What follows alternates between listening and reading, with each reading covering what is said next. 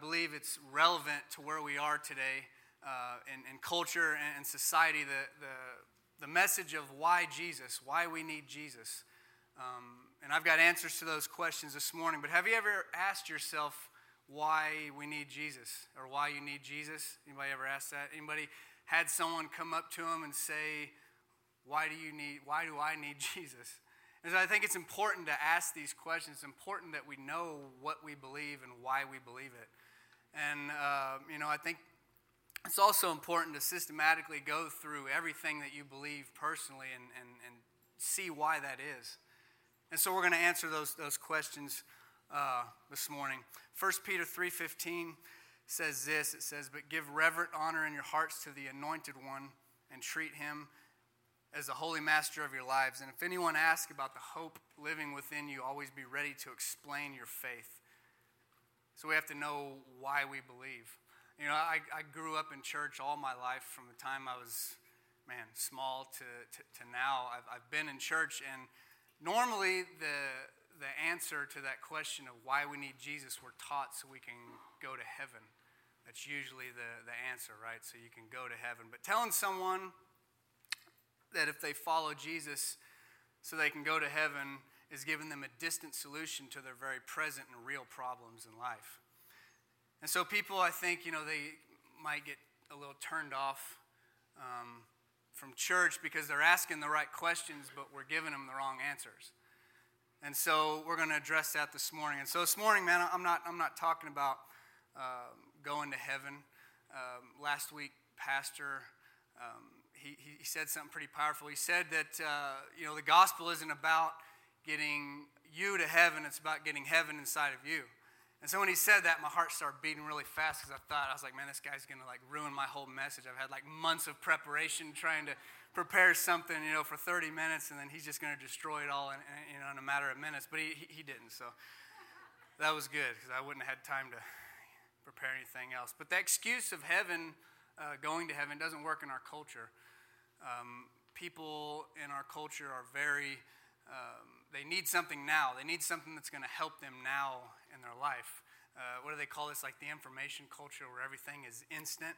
Like the microwave culture where, if I was to say something up here, Pueblo has a population of 10 million people. I guarantee you probably half the room would pull out their phones and start typing and fact-checking everything that I'm saying, because it's right there with, everything's instant. And so the idea of following Jesus so we can go to heaven, it just doesn't work in today's society and culture. The other day we were watching American Ninja Warrior with our boys, and we were watching on our TV. And our boys are so used to Netflix and Hulu and YouTube, where everything is right there at the push of a button. And the commercials were interrupting. And they were like, "Oh my gosh, Mom, what is going on?" These commercials, man. It's just like that culture that we live in where everything is instant. But there's a hurting world that needs Jesus right now, man. People have real life issues, and they're searching for stuff that's going to change their life right now, not in the distant future. They need something right now.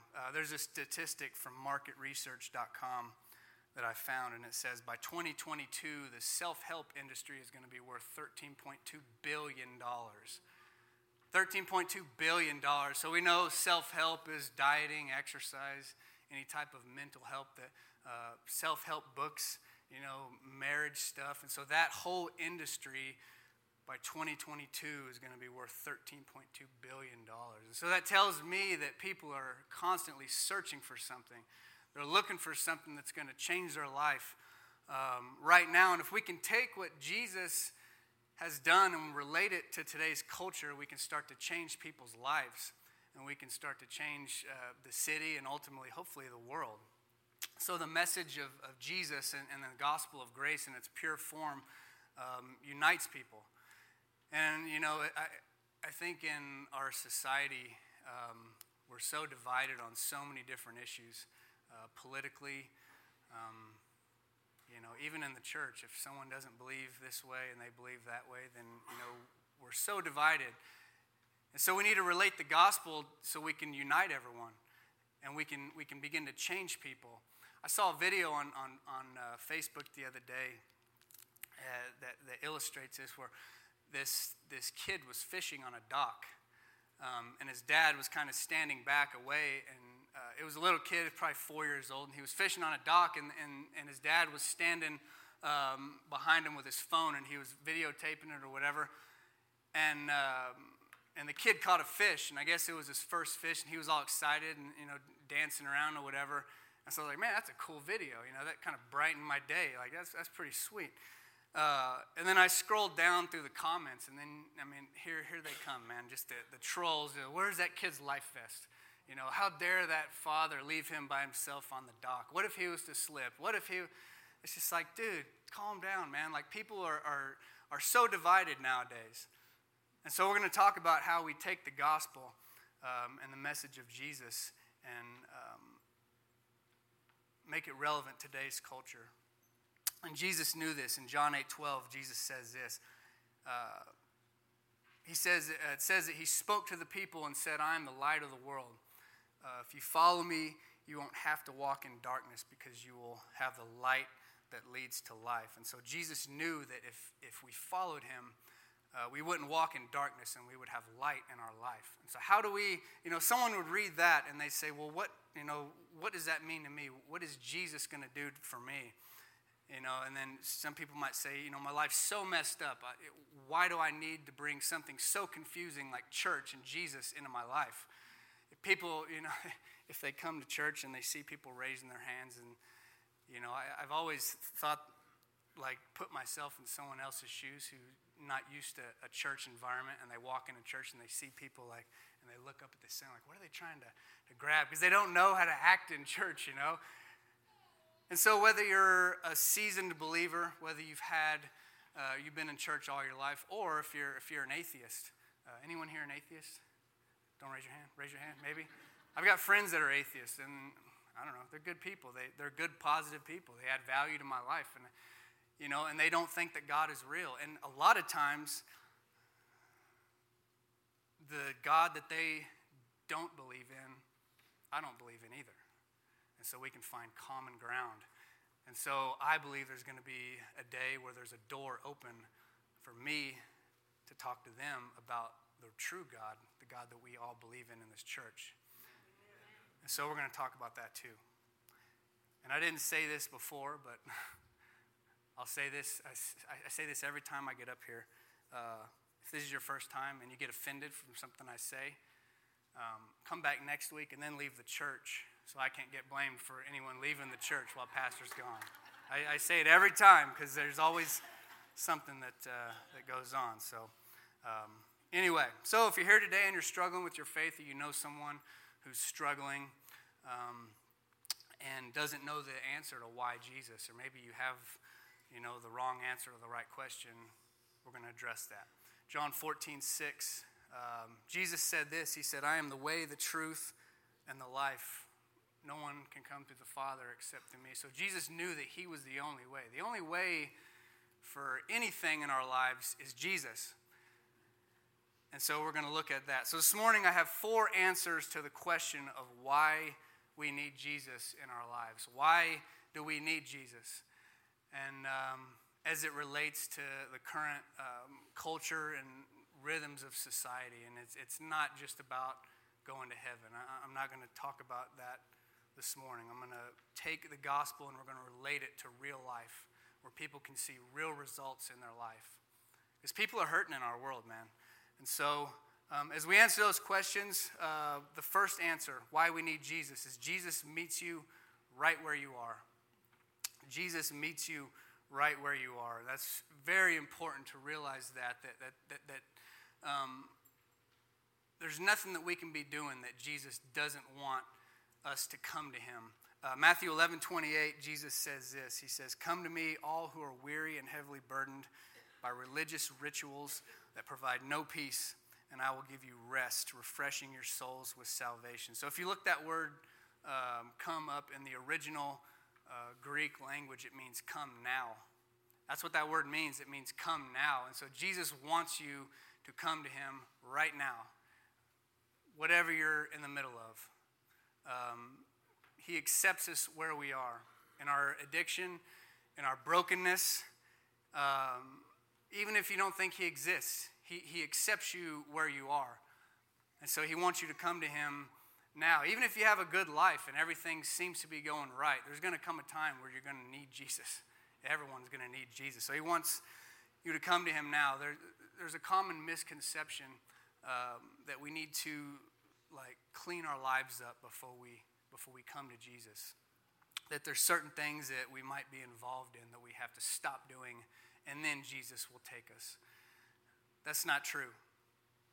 That's not true because what's going to happen is when you come to Jesus, how you are, the way he wants it to be, is when you have an encounter with Jesus, your life is going to radically change. And you're going to feel this acceptance and this love that you've never felt before in your life. If you've felt like deep rejection, that's what people are afraid of nowadays is rejection. Jesus will cure all that. I've dealt with rejection in my life, from the time I was a small boy, and I've never felt the acceptance that I have when I came to Jesus for who he really was. And so that's what he'll do. Answer number 2. Jesus gives you a new perspective. Jesus gives you a new perspective. When I was in the Army, for about 10 years, and I deployed to Iraq and Afghanistan numerous times. And we did all of our movements and missions at night. Everything we did at night. We didn't do anything during the day. We slept during the day. That's about all we did. We slept, worked out, and ate during the day. And then the sun would go down, and we'd start the planning process. We'd plan the first half of the night, and then we would conduct our operations or whatever in the middle of the night. And so we had this room that we did all of our planning in. And it had a TV screen, a little bigger than that maybe, inside of that room. And so as we were sleeping during the day, they would figure out where we were going to go at night. And, we'd wake up and do everything. And so then we'd go in this room and we'd start planning. And on that screen was our objective. They had, I'm sure that the technology is probably way better now. It was like 12 years ago. But it was they had intelligence for us. We pretty much had eyes on our objective through night vision. And so we could see the building that we were going to go hit that night. And so this one perspective that we had is all we had. And so we would base our whole operation off of that one perspective. Everything we were going to do, how we were going to get there, where we were going to enter the building from, what we were going to do when we got there. And, and so from that one perspective, we based everything off of. And then we would move out and we would do the mission. And once we got on the ground where the actual objective was, everything would change because we were looking at it through the perspective that it was supposed to be looked at through our own eyes. And a lot of times the guys that we thought were on the roof with guns were kids with sticks, and doors were shadows, and shadows were doors, and sometimes there would be nobody that we thought was on the roof, and there'd be 5 guys sleeping with suicide vests and all this. So once we got on the ground and saw the objective the way it was supposed to be seen, our perspective changed. That's the same way with Jesus. He totally changes our perspective, and we see things the way they were supposed to be seen through the eyes of him. There's a story in Mark 8:22, and Jesus heals this blind man. We'll just start reading in verse 22. It says, when they arrived at that town, some people brought a blind man to Jesus, and they begged him to touch the man and heal him. Jesus took the man by the hand and led him out of the village. And I think that's an important lesson there, that Jesus took him away from the village. Sometimes to get a new perspective, we have to get away from the noise and get outside by ourselves with Jesus to get a new perspective. So Jesus took him out of the village, and then spitting on the man's eyes, he laid hands on him and asked, can "You see anything now?" And the man looked around and said, "Yes." He said, "I see people, but I can't see them very clearly."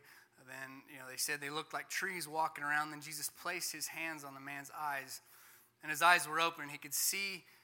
His sight was completely restored, and he could see everything clearly. So this man had an encounter with Jesus, and when Jesus touched him, he saw stuff the way that it was supposed to be seen through his eyes. He had a new perspective. Jesus gave him a totally different perspective, and that's what Jesus will do with us. And someone said, well, how's that going to help me today? Because we change our perspective with our problems in life. It's no longer me and my problems. It's me, Jesus, and my problems. And you're looking at stuff the way it was supposed to be seen. Just like whenever I was in the Army, we would see it from this little screen, this perspective. When we got on the ground, we saw stuff the way it was supposed to be seen. How we were standing there looking at it with our human eye. That's what Jesus will do. He'll give you a new perspective. He'll give you a new identity. Pull up Ephesians 2:10. There it is. It says, "For we are God's masterpiece. He has created us anew in Jesus Christ so we can do the things he planned for us long ago." When we get a hold of Jesus, our perspective changes and we start looking at ourselves as God's masterpiece. It doesn't matter what we're doing. It doesn't matter where we are. It doesn't matter what we're involved in. We realize the greatness that God has placed on the inside of us, and we're able to step out and do things because we see ourselves from a different perspective. A new identity. Number 3, Jesus will give you confidence throughout life. Jesus will give you confidence throughout life. You'll begin to do things and step out and do things that you didn't think were possible. There's a story in Matthew 14:24. It's the story of Peter, and he stepped out of the boat, right? And so it starts off, we're not going to read this whole thing, but Jesus, it was 3 o'clock in the morning, and Jesus was walking towards them, and they were out on a boat in a storm. And Jesus was out there in the middle of the storm at 3 o'clock in the morning. It says he was walking toward them, and the disciples saw him walking on water, and they were terrified. And they said, "It's a ghost." I guess they had ghosts back then. I don't know. Then Jesus said, "Don't be afraid." And he said, "Take courage, I am here." And then Peter, something happened on the inside of Peter. When, there's a storm going, it's crazy. They're in the ocean. It's a boat. It's scary. But he sees Jesus in the middle of this storm, and something happens on the inside of him where he has this bright idea of I'm going to get out of this boat and walk on the water. I told the first service, he got out of the boat on the ocean in a storm. My wife wouldn't even get in a boat on the ocean when there's not a storm. She doesn't like the ocean. So he gets out of the boat, and he starts walking on the water. And then he starts sinking. He realizes what's going on around him, and he starts sinking. And right when he starts sinking, Jesus is right there to pick him up. And so the point of that is that Peter, that Jesus gave Peter new confidence to step out and do something that he thought was impossible. And because of this encounter he had with Jesus, I can't imagine the storm that was going on. I think of Deadliest Catch. Anyone watch that show? Deadliest Catch? Yeah. These waves are 30 foot. And I don't know if it was that bad, but and this dude wanted to walk out on the water because he saw Jesus. Something happened on the inside of him. And so the confidence to step out, he will increase your capabilities. He will improve your mindset, and you'll be doing stuff that you didn't think was possible. I'm living proof of this, just standing up here. Me being up here is a miracle, but especially me being up here talking to you in a church is crazy. I would have never thought that I would have been doing something like this. But it's not my confidence that's allowing me to do this. It's a newfound confidence that I found in Jesus that's allowing me to step out and actually do something like this. 4 or 5 years ago, you can ask my wife if just the thought of Pastor Mike or anyone looking at me and saying something, my heart would have started beating. I would have started sweating and stuff. But now there's a newfound confidence that I have. And so Jesus will give you that confidence. I took the boys hiking one time, and I like getting our kids in uncomfortable situations. I like putting our kids in uncomfortable situations, because when you step out of your comfort zone and you're uncomfortable, that's what happens. Growth happens in that period right there. And so we try to put our kids in. Not calm down. We're not putting their safety at risk, but we like them to be a little uncomfortable, because that's where growth happens. And so I took him hiking. Easton, he's back there, and our other one, Levi. We hiked about a mile into the woods, and I turned to Easton, and I gave him the compass, and I said, "Okay, take us home. You're in charge." And his eyes got right. I said, "Go ahead, man. You're in charge. Take us home. It's time to go home." And he looked. It was a north-south type thing, so it was very easy. But he took the compass and he looked at it and everything, and I said, "We'll follow you, man. You're in charge. Take us home."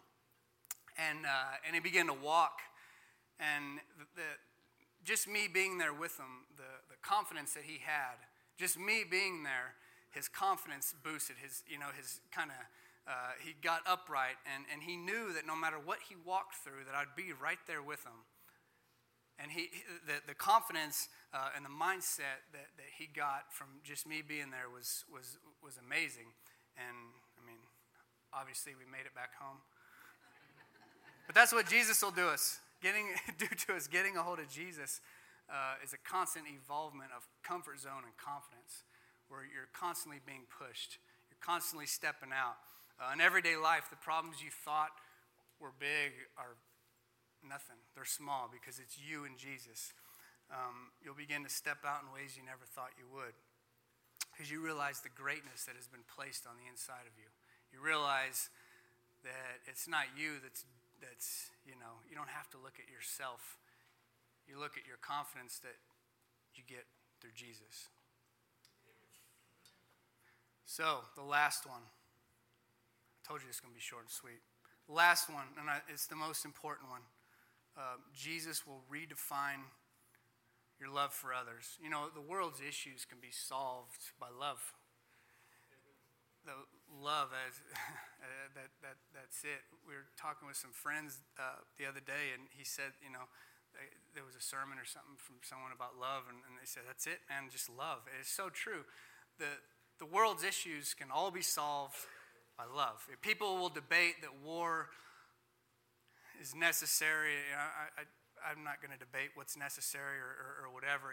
I've seen the worst parts of war, and there's people in this room that I know have also seen the worst parts of war. And when a person sees hate and violence at its worst, the only conclusion you can come to as a sensible, sane human being is love is the only answer.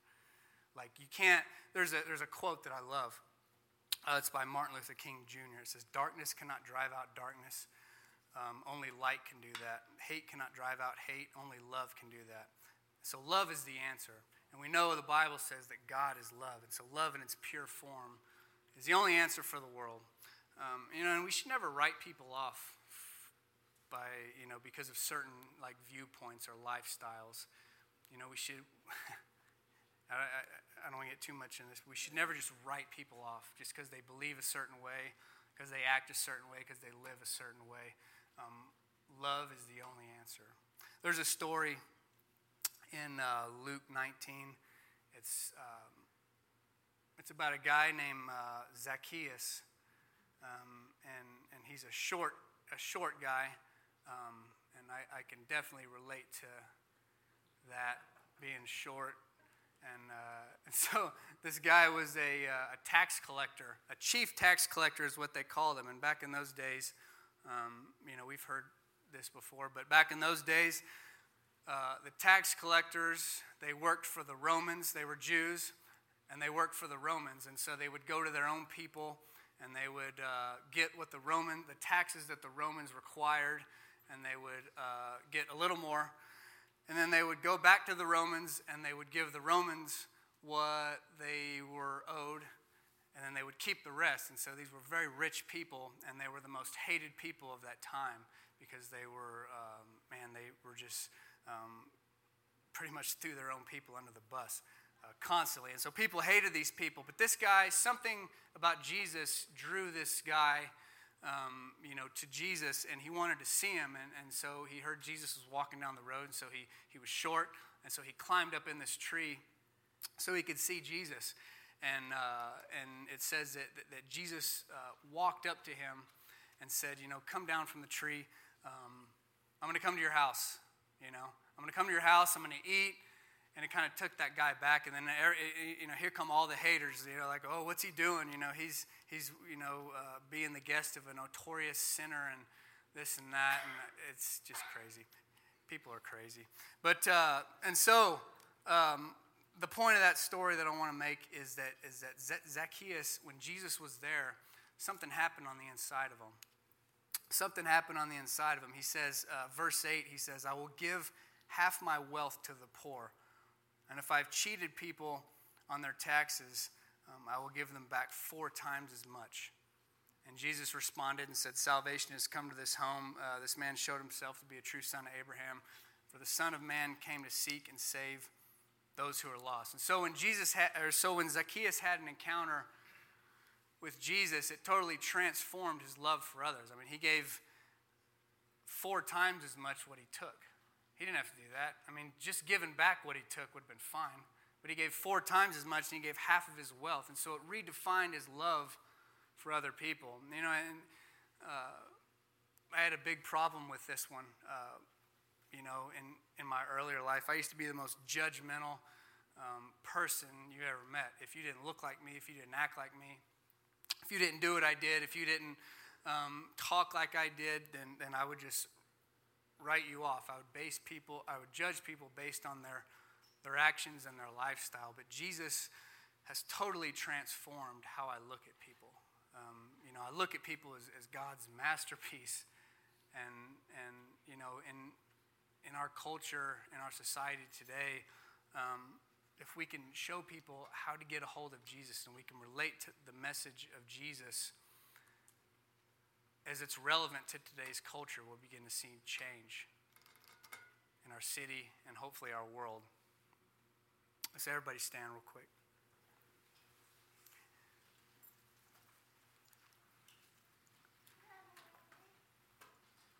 So I talked today about Jesus. It's not magic following Jesus. It's not about saying a magical prayer and going to some distant land. There's no Harry Potter wand that you're going to wave and all your problems are going to be, magically go away. Yeah, magically go away. It's going to change your perspective. It's going to change your love for people, and it's going to change your mindset. And when we realize that it's not just about going to heaven. It's about solving your problems now. It's about partnering with someone that's going to walk with you through everything right now. Stuff will begin to change. It's love in its purest form.